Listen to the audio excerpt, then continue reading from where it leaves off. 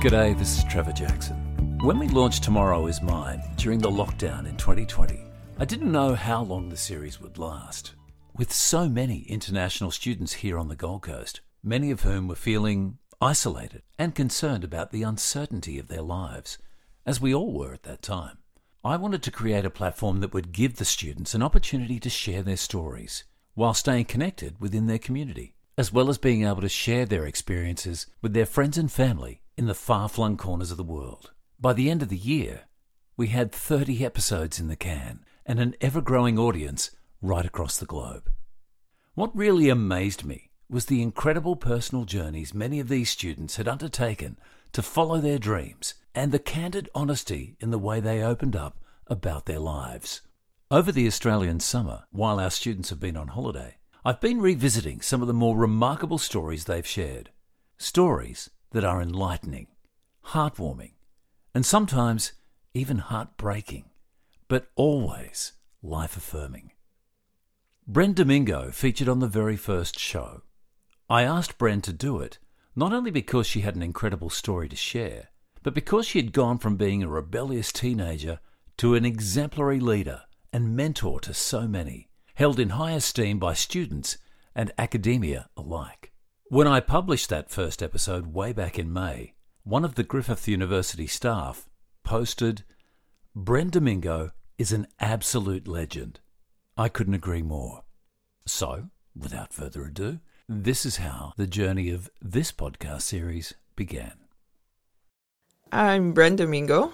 I recently just graduated industrial design at Griffith University. I'm also a multimedia designer with at least 14 years background in graphic design. Now, tell me what it was like for you growing up in the Philippines. I want to know about your background. Growing up in the Philippines, you wouldn't believe that I was that rebellious kid. I was the black sheep of the family, to be honest. Whenever I try to tell my friends now of who I was before, I always say that if you've met me before, you probably wouldn't even be talking to me right now. Yes, that's so true. Yeah, I was the one who rips off books into half because I don't want to carry a lot of books to school.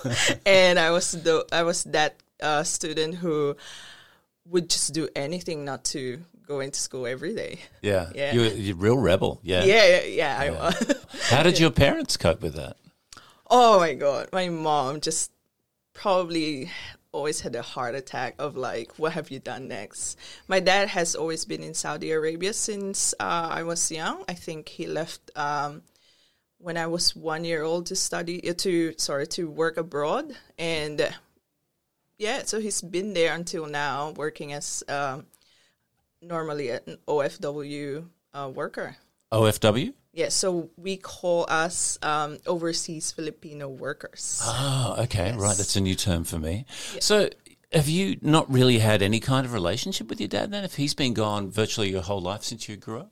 To be honest, when I was thinking about it, and whenever I think about him, I'm 32 now, and for the past 32 years, I think I've only spent 2 years of my lifetime with him. And that's because his work was required to have a whole year to be in Saudi and 1 month of vacation, and that would have been spent with my mom or cleaning the house. So I think in 32 years, there's only a maximum of 2 years that I really got to spend time with him.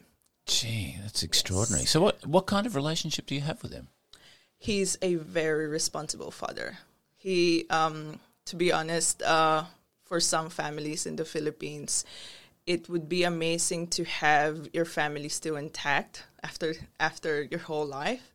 And that has been my dad. So he's the very responsible family man. He's always been our financial help with regards to our family. And yeah. What kind of work does he do in Saudi Arabia? So he's an engineer. He's an electrical engineer. There's just no work for him in the Philippines? There wasn't. During that time, and this is normal for any Filipino family, we go overseas. The men always go overseas, leave their wife and their children at home to work there and have a life there, and then just send back the money. And although there would be work for him, it's not something that would pay as much and as well as if he has left the country. That's extraordinary. So for 12 months of the year or 11 months of the year, he has to work in Saudi Arabia, and then he comes home for a month, and that's it. Yeah, sometimes for 2 years, sometimes the contract for 2 years. When I was in Brunei, I actually experienced the same thing. My contract was to stay in Brunei for 2 years and have 1 month after that 2 years to be able to go back to Philippines. But then even during that time when I was doing my work, I was managing basically 2 of the branches of the company. I was only allowed to go back for a week after that 2 years. Gee, that's unbelievable. I'll get to Brunei a little bit later in your journey. I just want to find out a little bit more about your family life then. So how many children were in the family? So I have 2 siblings. Yeah. So I have a sibling that's 1 year younger than me. She's a nurse and she's already in Germany now. So she just left December, the first week of December. She got a job in there. And again, like a typical Filipino, we always go overseas to find work. And my other sister, she's now 18. She's still in high school. So your mum has single-handedly raised 3 girls, pretty much. 2 of those girls are now living and working overseas, and a third one perhaps to follow. What happens to your mum now? Does she leave the Philippines and go and live with your dad in Saudi Arabia, or what? Well, Saudi will never allow. Like, it's not ideal for mom to go there. And my mom has always been my guide, so I'll take her. That has always been my wish since the very beginning, is to bring her everywhere that I go, especially my sister. My sister has a mild cerebral palsy. This is your 18-year-old sister? This is my 18-year-old sister. And she can't even hold the pencil that long because she would just start shaking. And that's detrimental for where my mom would be. She has to fetch her from school sometimes. And that has always been what my mom has been doing for the past. Well, it was me before because I was like nowhere to be found. Do you think now that we've got this information about you, did you rebel because there wasn't that authoritarian father figure in your life, do you think? Was that part of it? I don't think so. I think the blame had always been in me because I was that kid who wants to be part of everything and to be part of a group. I feel that I've always wanted to be one of the famous ones, to be honest. I've always wanted to be part of the in ones. And honestly, when I came to Australia and when I started Griffith, I realized how stupid I was because of that. That's not stupid. That's a childhood dream. And many kids would have a similar kind of desire or ambition. So no, I don't think so. So your mum single-handedly raised these 3 girls. Was it tough growing up? What kind of life was it like? Did you grow up in the city or the country, or whereabouts in the Philippines were you? So we're in a province, so basically like a country. But because it's in the Philippines, there's still a lot of households. So it's basically a city far from the central city, which is what the Philippines is. But my mom, I know her heartaches. I know her hardships. For almost all her life, she's always wanted to go to work. Funny thing is, when I ended up in Brunei, it wasn't me that was supposed to go to Brunei. My mom during that time, so I was that rebellious that I ended up just having to stay home, being grounded for that time. And my mom was like, okay, since you're not doing anything, maybe you can just accompany me to the city, which is Manila, and to go there and help me with navigating where the agency is. She's a fanatic, and she's always wanted to become a domestic helper in Hong Kong. Right. She loves to clean. Like, as much as I do, she loves to clean. So my mom's heartache is that she never got to work.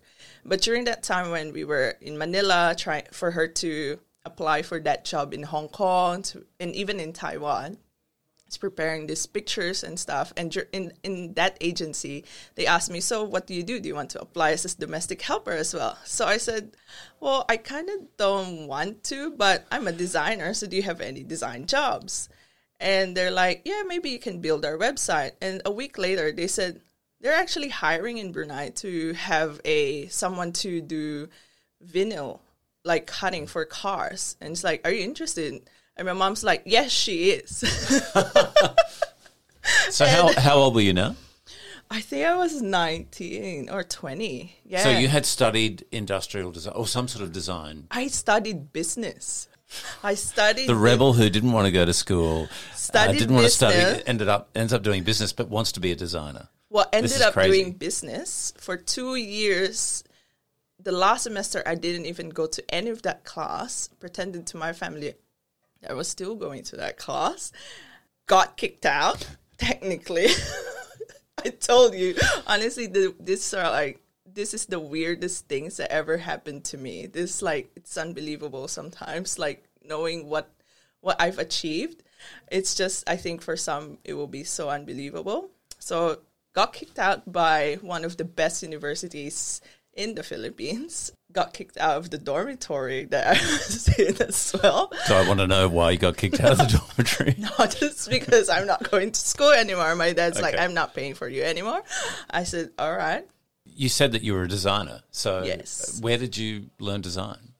Well, during that time when I was in uni doing business, most of our presentations are actually digital. That was the age of video editing presentations. And there was okay, I'll do the presentations for everyone.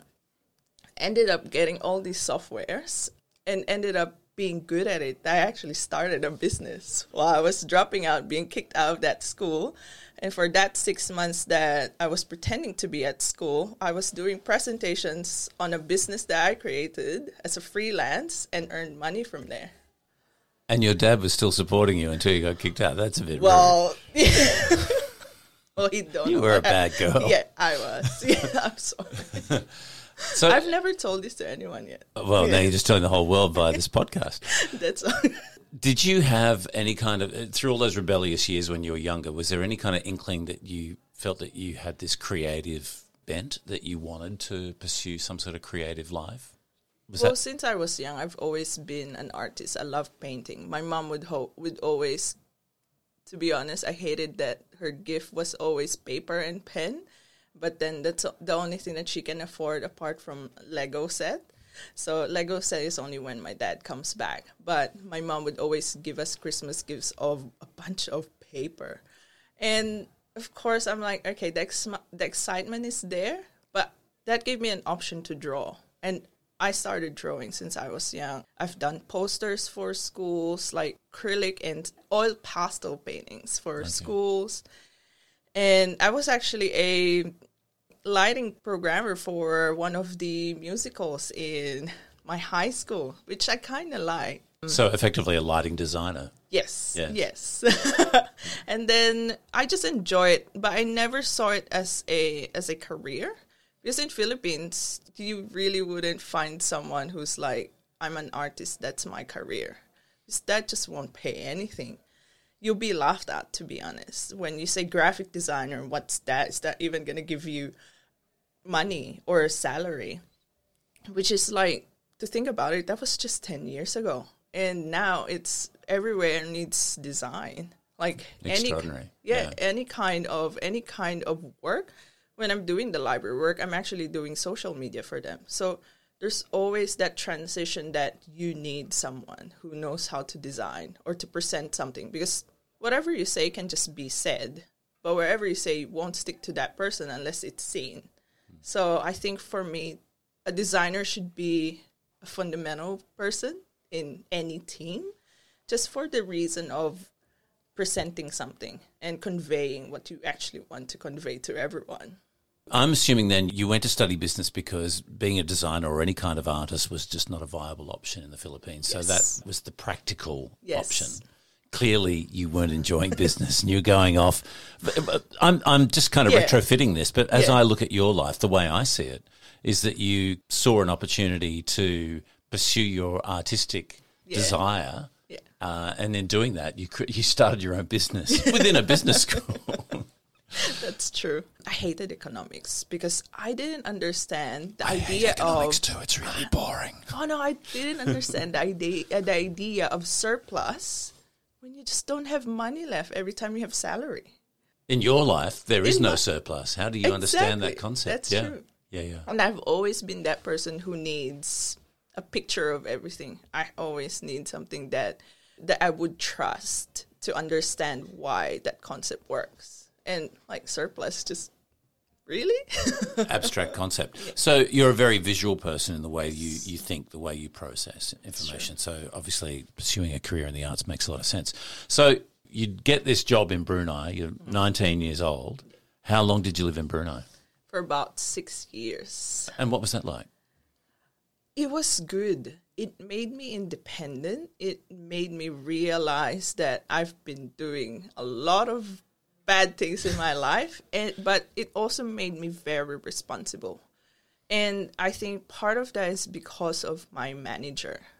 Because when my manager came a year after me, he gave me an opportunity to actually lead the company. It was actually passed to me because everyone else didn't want to. And I've always been the person who never says, try not to say no. I always try to create opportunities. So when the opportunity came, that's like, okay, you have to do this. I'm like, well, okay, I'll do that if that's what's going to make me stay here. And because of that, there had been a practice for me to realize my potential. There had been an opportunity for me to realize the things that I can probably do more than just design. Because in design, there's always that background of you still have to face clients. You still have to produce things in a timely manner. And because of that role, it allowed me to get engaged with some of the biggest companies, to be honest, in Brunei and the government. I had to deal with finishing client portfolios, at least 15 of them in a day. I have to finish some that's due in like 30 minutes. My boss would call me first saying that, can you do this in an hour? If not, I won't accept the job. So it was determined by if I can do it. And I didn't allow myself to say no. And because of that, when I was checking my files, it was way over 15,000 design files that I have in a span of 6 years. That's incredible. What a workload.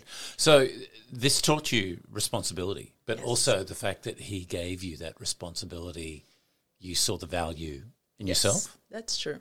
And was that the first time? That was kind of like the real someone formation actually of you? trusted me after everything. Yeah, someone actually trusted me. Okay. So in many ways, it sounds like you're pursuing a dream that you could never have conceptualized growing up in the Philippines. But you leave Brunei after 6 years. Why?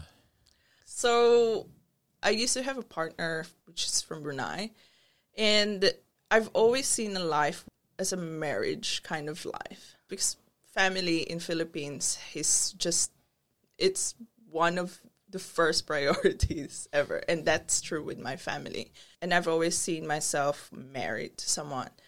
Brunei is a Muslim country, and I don't see it as unfortunate. People in Brunei are the most wonderful people I've ever met. But the rules itself doesn't allow me because I'm gay. And when that rule came upon, that book that they created saying that they would behead gays, I never had the idea of anxiety. I've never had the idea of depression. That label wasn't clear to me when I was living in Philippines nor when I was living in Brunei, because that label was created in another world that's not my own. And I've always just seen everything as problems. But during that time, going back, I realized that that rule alone, that book alone, gave me so much anxiety that I had to, out of being scared of being taken from the street, had to grow my hair, which I've never done since like high school. I had to grow back my hair, and I didn't like it. I feel weird. But I had to do that because I thought that someone would just be looking and just going to drag me and put me in prison and just cut my head off. Because they thought you looked butch or masculine, Yes. not Yeah. feminine. Yeah. So when you first went to Brunei, it was okay? It was acceptable to be gay? Was that right? Or I don't think so, but the rule wasn't that clear. As a Muslim, definitely, being gay is not, I can't say from their perspective, but I believe, and out of respect to my friends, I think that it's not prohibited as like a spoken word, but the rule is there for you to respect. And I've always tried to respect rules. So for me, even if someone's not like putting up in TV that you're going to do this, you're going to do that, I would still respect that it's there. So knowing that it exists for me would always give me that hindrance to step out of my boundary. Like in Philippines, gays are not actually like celebrated until you're in TV and until you're an entertainment personality. let's backpedal a little bit here. So were you openly gay in the Philippines? Yeah, I was. Okay. Yeah, I was. I've cut my hair because I ended up having a girlfriend when I was second year high school. And I'm like, yep, okay, well, I'm just going to be gay, shave my head off, ended up in the guidance office, and ended up 1 week because my school was a Catholic school, so we had nuns, ended up 1 week with a nun. Would have been interesting, spending a week with a nun, right? And Painting. Really? Yeah. And was there any kind of discussion around your sexuality and the fact that that wasn't acceptable in this Catholic school? They didn't make it that me being a tomboy was unacceptable, but they made it in a way that shaving your head off to show that you are is probably not what they're looking for either. So again, that respect that even if it exists, you won't be penalized. But when you do something, you probably should think about it. So it's tolerated, and certainly you weren't targeted in any way because of your sexuality. So, okay, and then you go to Brunei and you have a relationship. Was this with a Muslim girl? No, she wasn't. She's Chinese. Okay. Yeah. Right. So, yeah, it should be allowed to in a way because she's Buddhist. Yes. So they don't even believe in that. But because you're a local in there, the rules applies to the locals. So you couldn't have an open relationship with her there? Was it very secretive? We actually had an open relationship until that rule came about, and that gave me anxiety. I was the one who was actually stepping back. I was the one who was trying not to hold someone's hand in public. So for me, because I'm not a citizen in there, that scared me. And I thought that I would lose my job because of that. And there were... You could lose your head. I even got bullied by customers for being gay. After this law was passed, after it was pronounced. I think because of that law, everyone was like, I have the reason to tell you this now because it's now a law. So just try to scare you off. Right. And I was scared. And your girlfriend, she wasn't scared? She wasn't. She's a very, very, how do you say this? She don't think of things like that. But then she didn't also understand where I'm coming from. So you decide that for your own personal safety and your well-being that you can't stay in Brunei any longer. What did you do then? What was your next step? Is that when you came to Australia? Yeah. During that time, I was just thinking of every other place to go. Like, I just can't stay there. Like, I can go back to Philippines. I can go to Australia because I've been here before when I was young for 3 months, and I loved it. I was also thinking of the US or Canada or wherever, honestly, wherever it leads me. I just want to get out. But because during that time, I already went to Australia, I saw that as, okay, I can try just to apply for a visa in Australia. And I've always been wanting to go back to study because that's my dad's frustrations about me. So I made a decision for about a year. I thought of it for about a year. What the things do I need? I have lists of things to bring, not to bring, things that would probably be a problem for me, things like that. And it became a bit of a problem because my family was there. My mom and my sisters are actually there. I brought them there because I thought that I can have a life in Brunei. And that decision that they have to go back is always going to be part of it. So we actually already rented a house in there for them to live. So it wasn't an easy decision. I had to go through so many discussions with my dad just to prove to him in a way that this is probably the best thing for me. And I didn't even tell them about my problems of being gay. That wasn't even part of the discussion, because if it was, it's not something relevant. So to them, yeah, really. Well, but if you had explained that your personal safety was at risk here, surely they would have understood, and they would have. But sometimes they tell someone, or even me, that it's just all in your mind, which can be, to be honest. Well, yeah, it is in your mind. Of course it is, very much in your mind. But the thing is, if you don't feel safe there, if you are personally suffering from mental conditions like anxiety, real stress, then you're not going to be able to stay no matter what. Yeah, that's true. But for me, in order to get out, I can't use that reason. But you're also an adult now by this stage, of course. Well, and you're in an untenable situation as far as you're concerned. So, yeah, I can understand family is everything, and obviously you want to abide by your family. And I love this because this is the rebel. I know. Suddenly learnt responsibility in this country that now says it's not acceptable for someone like you to live there. So you apply to come to Australia, and eventually you come. And I think you went to Brisbane first, is that right? So my auntie lives in Brisbane, I think around, I don't know if that's Brisbane, Springfield Lakes. Okay. Yeah, near enough. Yeah. Okay, that'll do. Don't you love the Australian way? We're not that big on accuracy. She'll be right, mate. Yeah. So you came to stay with your auntie? Yes. Yes. But then I've already arranged for me to move to a homestay house at Parkwood with a lovely family. My mom actually went with me here for 3 months. Okay. So probably to make sure that I'm not going to drop out again of uni. I just thought it was because they cared about you and wanted to make sure everything was all right. No, I don't think so. You think it's to make sure that everything's legitimate. Okay. Yes. You're not off on some other rebellious escapade. Like, it's actually a school that exists.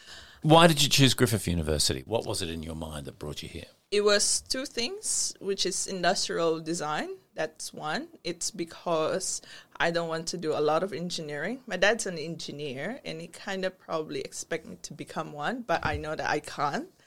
I can't do the maths of that. Like, I can if I want to, but I want to have a life. But, and I've always loved design, and industrial design was that complement. So it was industrial design, and the fact that it's in Gold Coast. When I was here, I lived in Brisbane, and I saw even then how rapid things are in there.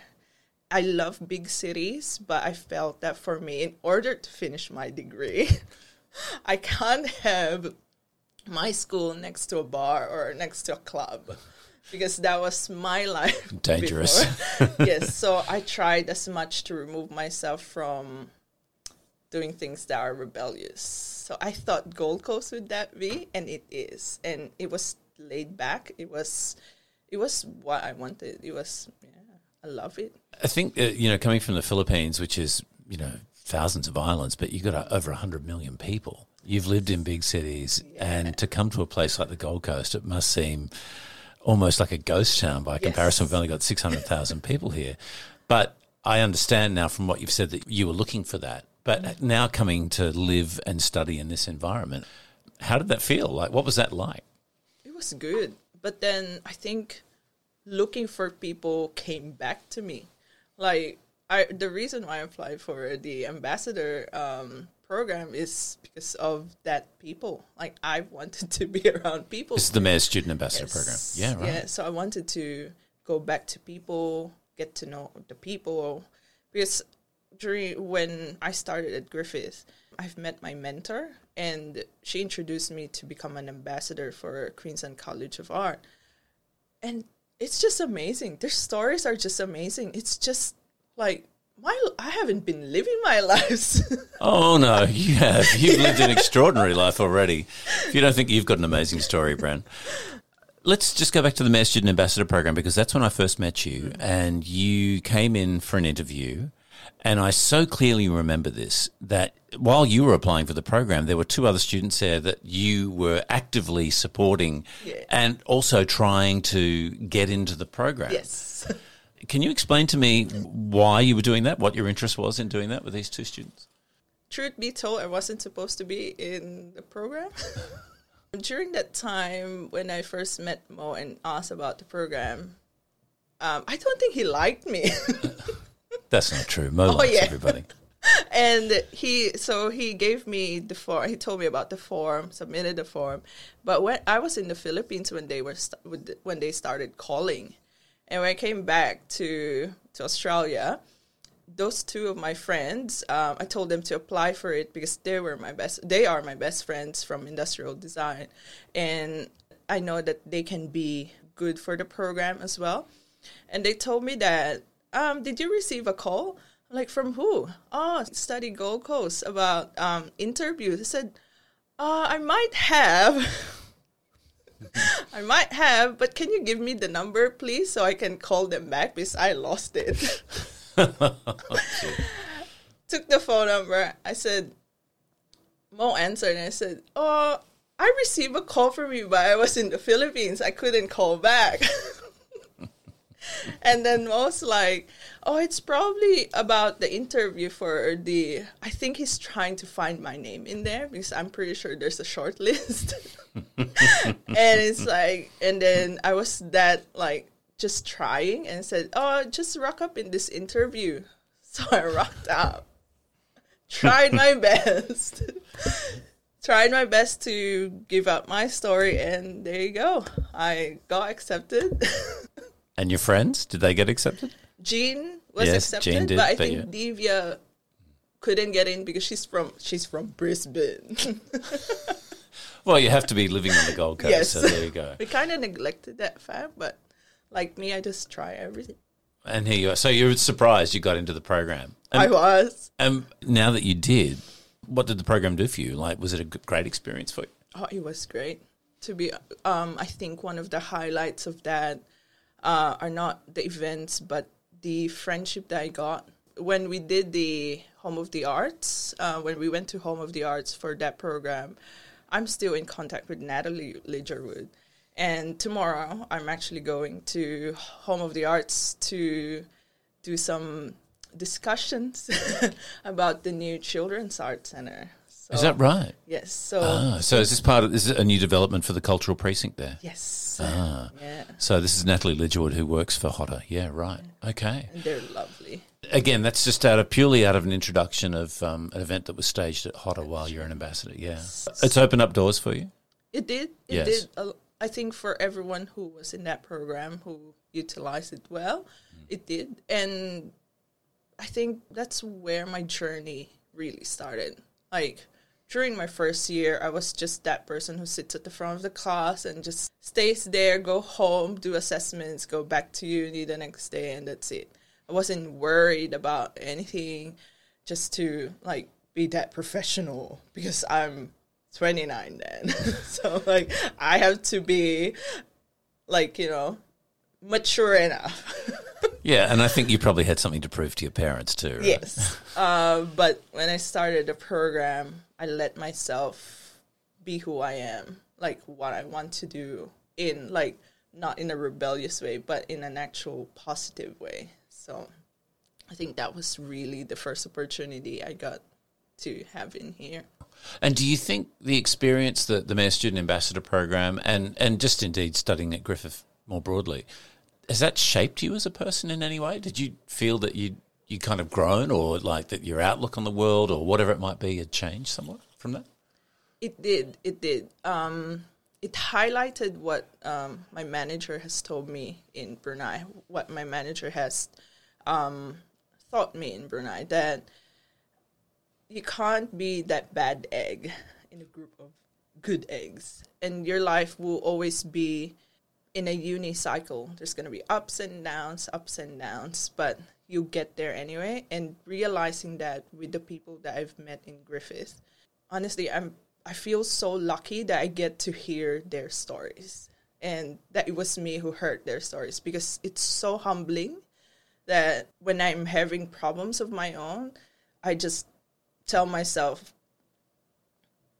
you're not that person. You weren't that person who you were in the phone call with. And these are major issues that they're dealing with. And like, it's just amazing. I don't know why it was given to me, but yeah. You found your calling. It's interesting because I know you've volunteered in so many different capacities through the Mayor Student Ambassador Program, through Griffith. You've mentored other students. You're still doing that now, even after you've graduated. What is it about that? What is it that compels you to want to do that and to help others? I don't know. I feel like whenever I meet someone and they said that they're having problems, they're like, I can't find a job, I just try to tend to introduce them to the people I know, because I can't be selfish to give anyone the opportunities that I had. For me, that's what I believe in now. Like, I can't keep into a one contact and then just take advantage of it. I can't do that.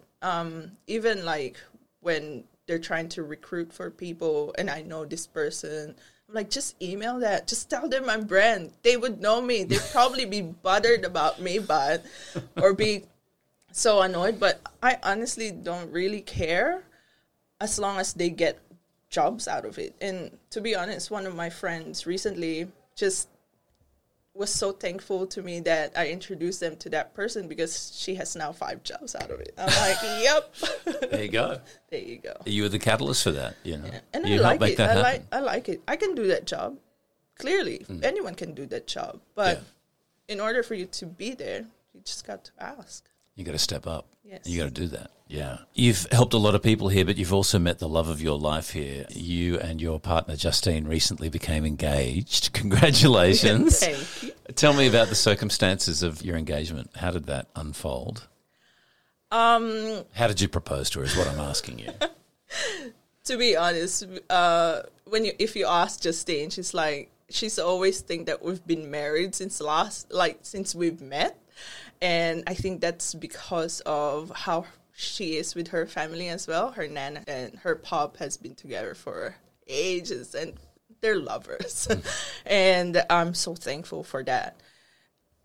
So if you talk to Justine, it's just a formality, because even for like 6 months before I asked her, she's already been asking me, when are you going to give me the ring?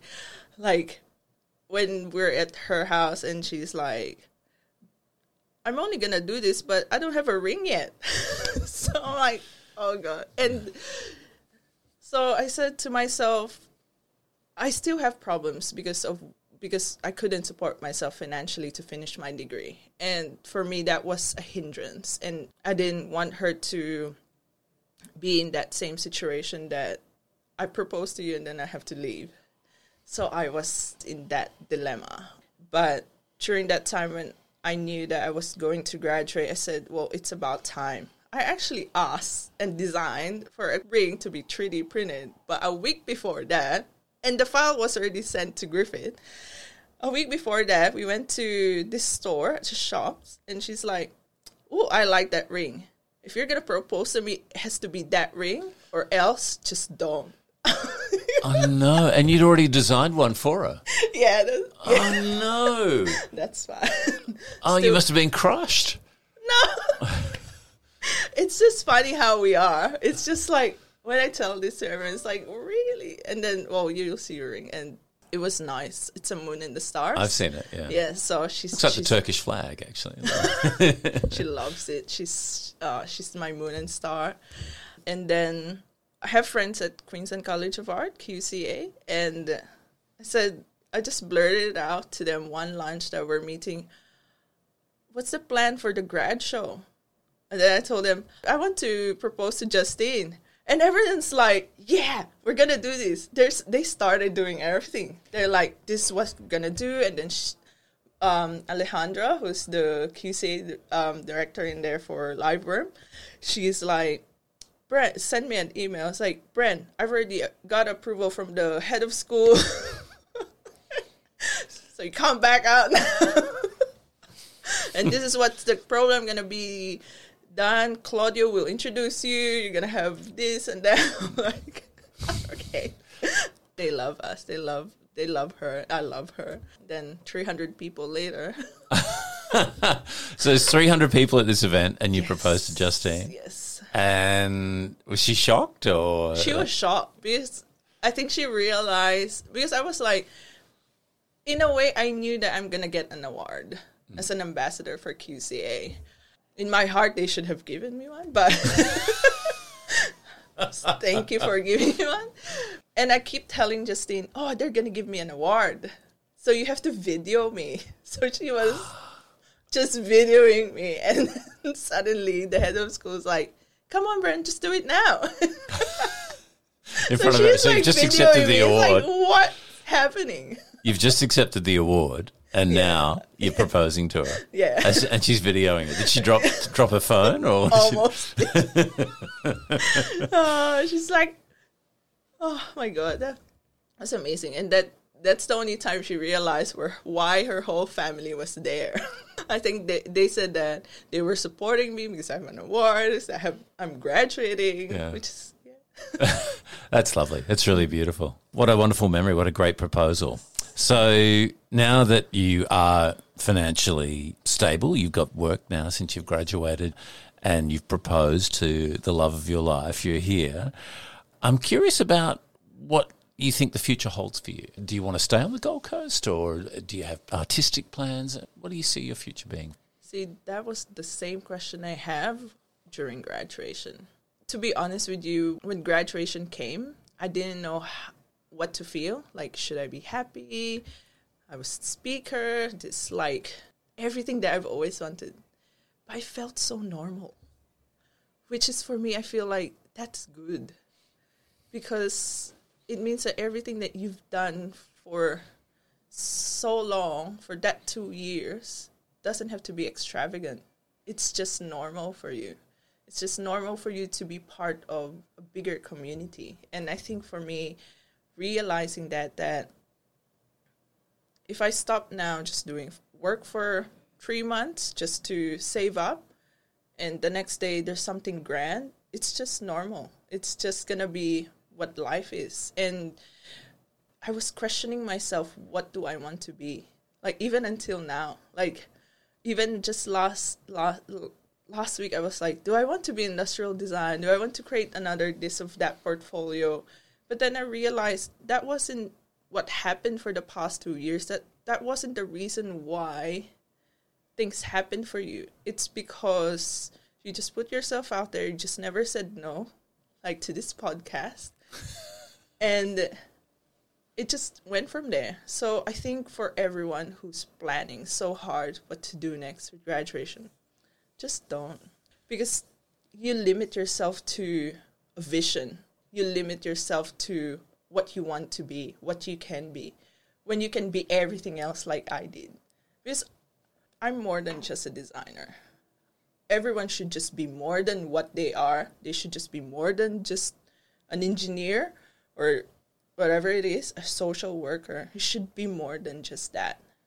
You can be a mentor. You can be an ambassador at the same time. You can work at the library like I do, and you can still work as one of the project management officers for a very big project, for a building, with no experience of doing that. With no experience of doing that. And you can still be a social media manager. I keep trying to leave jobs, but they try to adjust to me if I'm free, which feels so good. It's because I've done my work. It's because no one else can probably do that. It's because I've given them something that they can probably find with 5 people. And I'm still working as an industrial designer to do some renderings, sometimes for engineering here in Gold Coast. And I've never left those jobs. I don't want to leave those jobs. Like, whenever there's an opportunity, just call me. It doesn't have to be tomorrow. It doesn't have to be the very next day. It can wait, can be 3 months. But as long as you continue that connection with them, that's probably the biggest thing. So you've had opportunities here, and certainly you want to seize on those opportunities, and you've had some remarkable ones. But does this feel like home? Do you feel accepted here? Do you feel that? Yes. Yeah. Oh, yes. I do. Like, the moment even when I was young, probably one of the reasons why I went back to Australia is because of that acceptance. When I was here, when I was 17 or 18, no one was looking at me. It was normal. It wasn't like, oh, she's a lesbian, she's a tomboy, she's weird, she's different. No one was looking at me like that. It was just like, oh, okay, you're a normal person with different color. Doesn't even felt that way, which is good. And that, to be honest, as what everyone believes in, like, and I respect the LGBTQ community, but for me, what I wanted always had been that normality, that I'm just part of the group and that's it. Just trying to make good thing out of my own, but I just want to be seen as like other people. That's it. I don't want to have a title or a label. I just want to be a human. You don't want to be a superstar anymore? Well, I think after this podcast and everyone knowing about my past, they'll be like, what? Bran, you've changed. But isn't that it? Isn't that part of the journey, the fact that you do continue to grow, you evolve, that all those different experiences that come into your life, the different people you meet, that it all shapes who you are. That's and true. Your view of the world and indeed yourself changes within that. Yeah. That's true. Don't neglect the fact that people are kind still. Don't judge. Just don't judge. The moment that you judge, it stops you from knowing that person. And you might not know it, but that person can probably change your life. So just go on, talk to someone as much as, even if it's that hard to even pick up a phone call to talk about something, just go for it. Honestly, like, I never stop looking, even for jobs. I never stop, even today. I have like probably 15 applications. Well, that's going to reject me half of it, but probably not even approve any of it. But it's that, I don't know, it's that option that you might have at the end of the day that you've tried will make you feel fulfilled. What a remarkable journey it's been for Bren Domingo. And it's only just begun, as has this podcast series. If you enjoyed Bren's story, make sure you subscribe to Tomorrow Is Mine, and please give it a rating through your preferred podcast platform. You'll find more details about this podcast at studygoldcoast.org.au. My name is Trevor Jackson, and I look forward to you joining me again next time for Tomorrow Is Mine.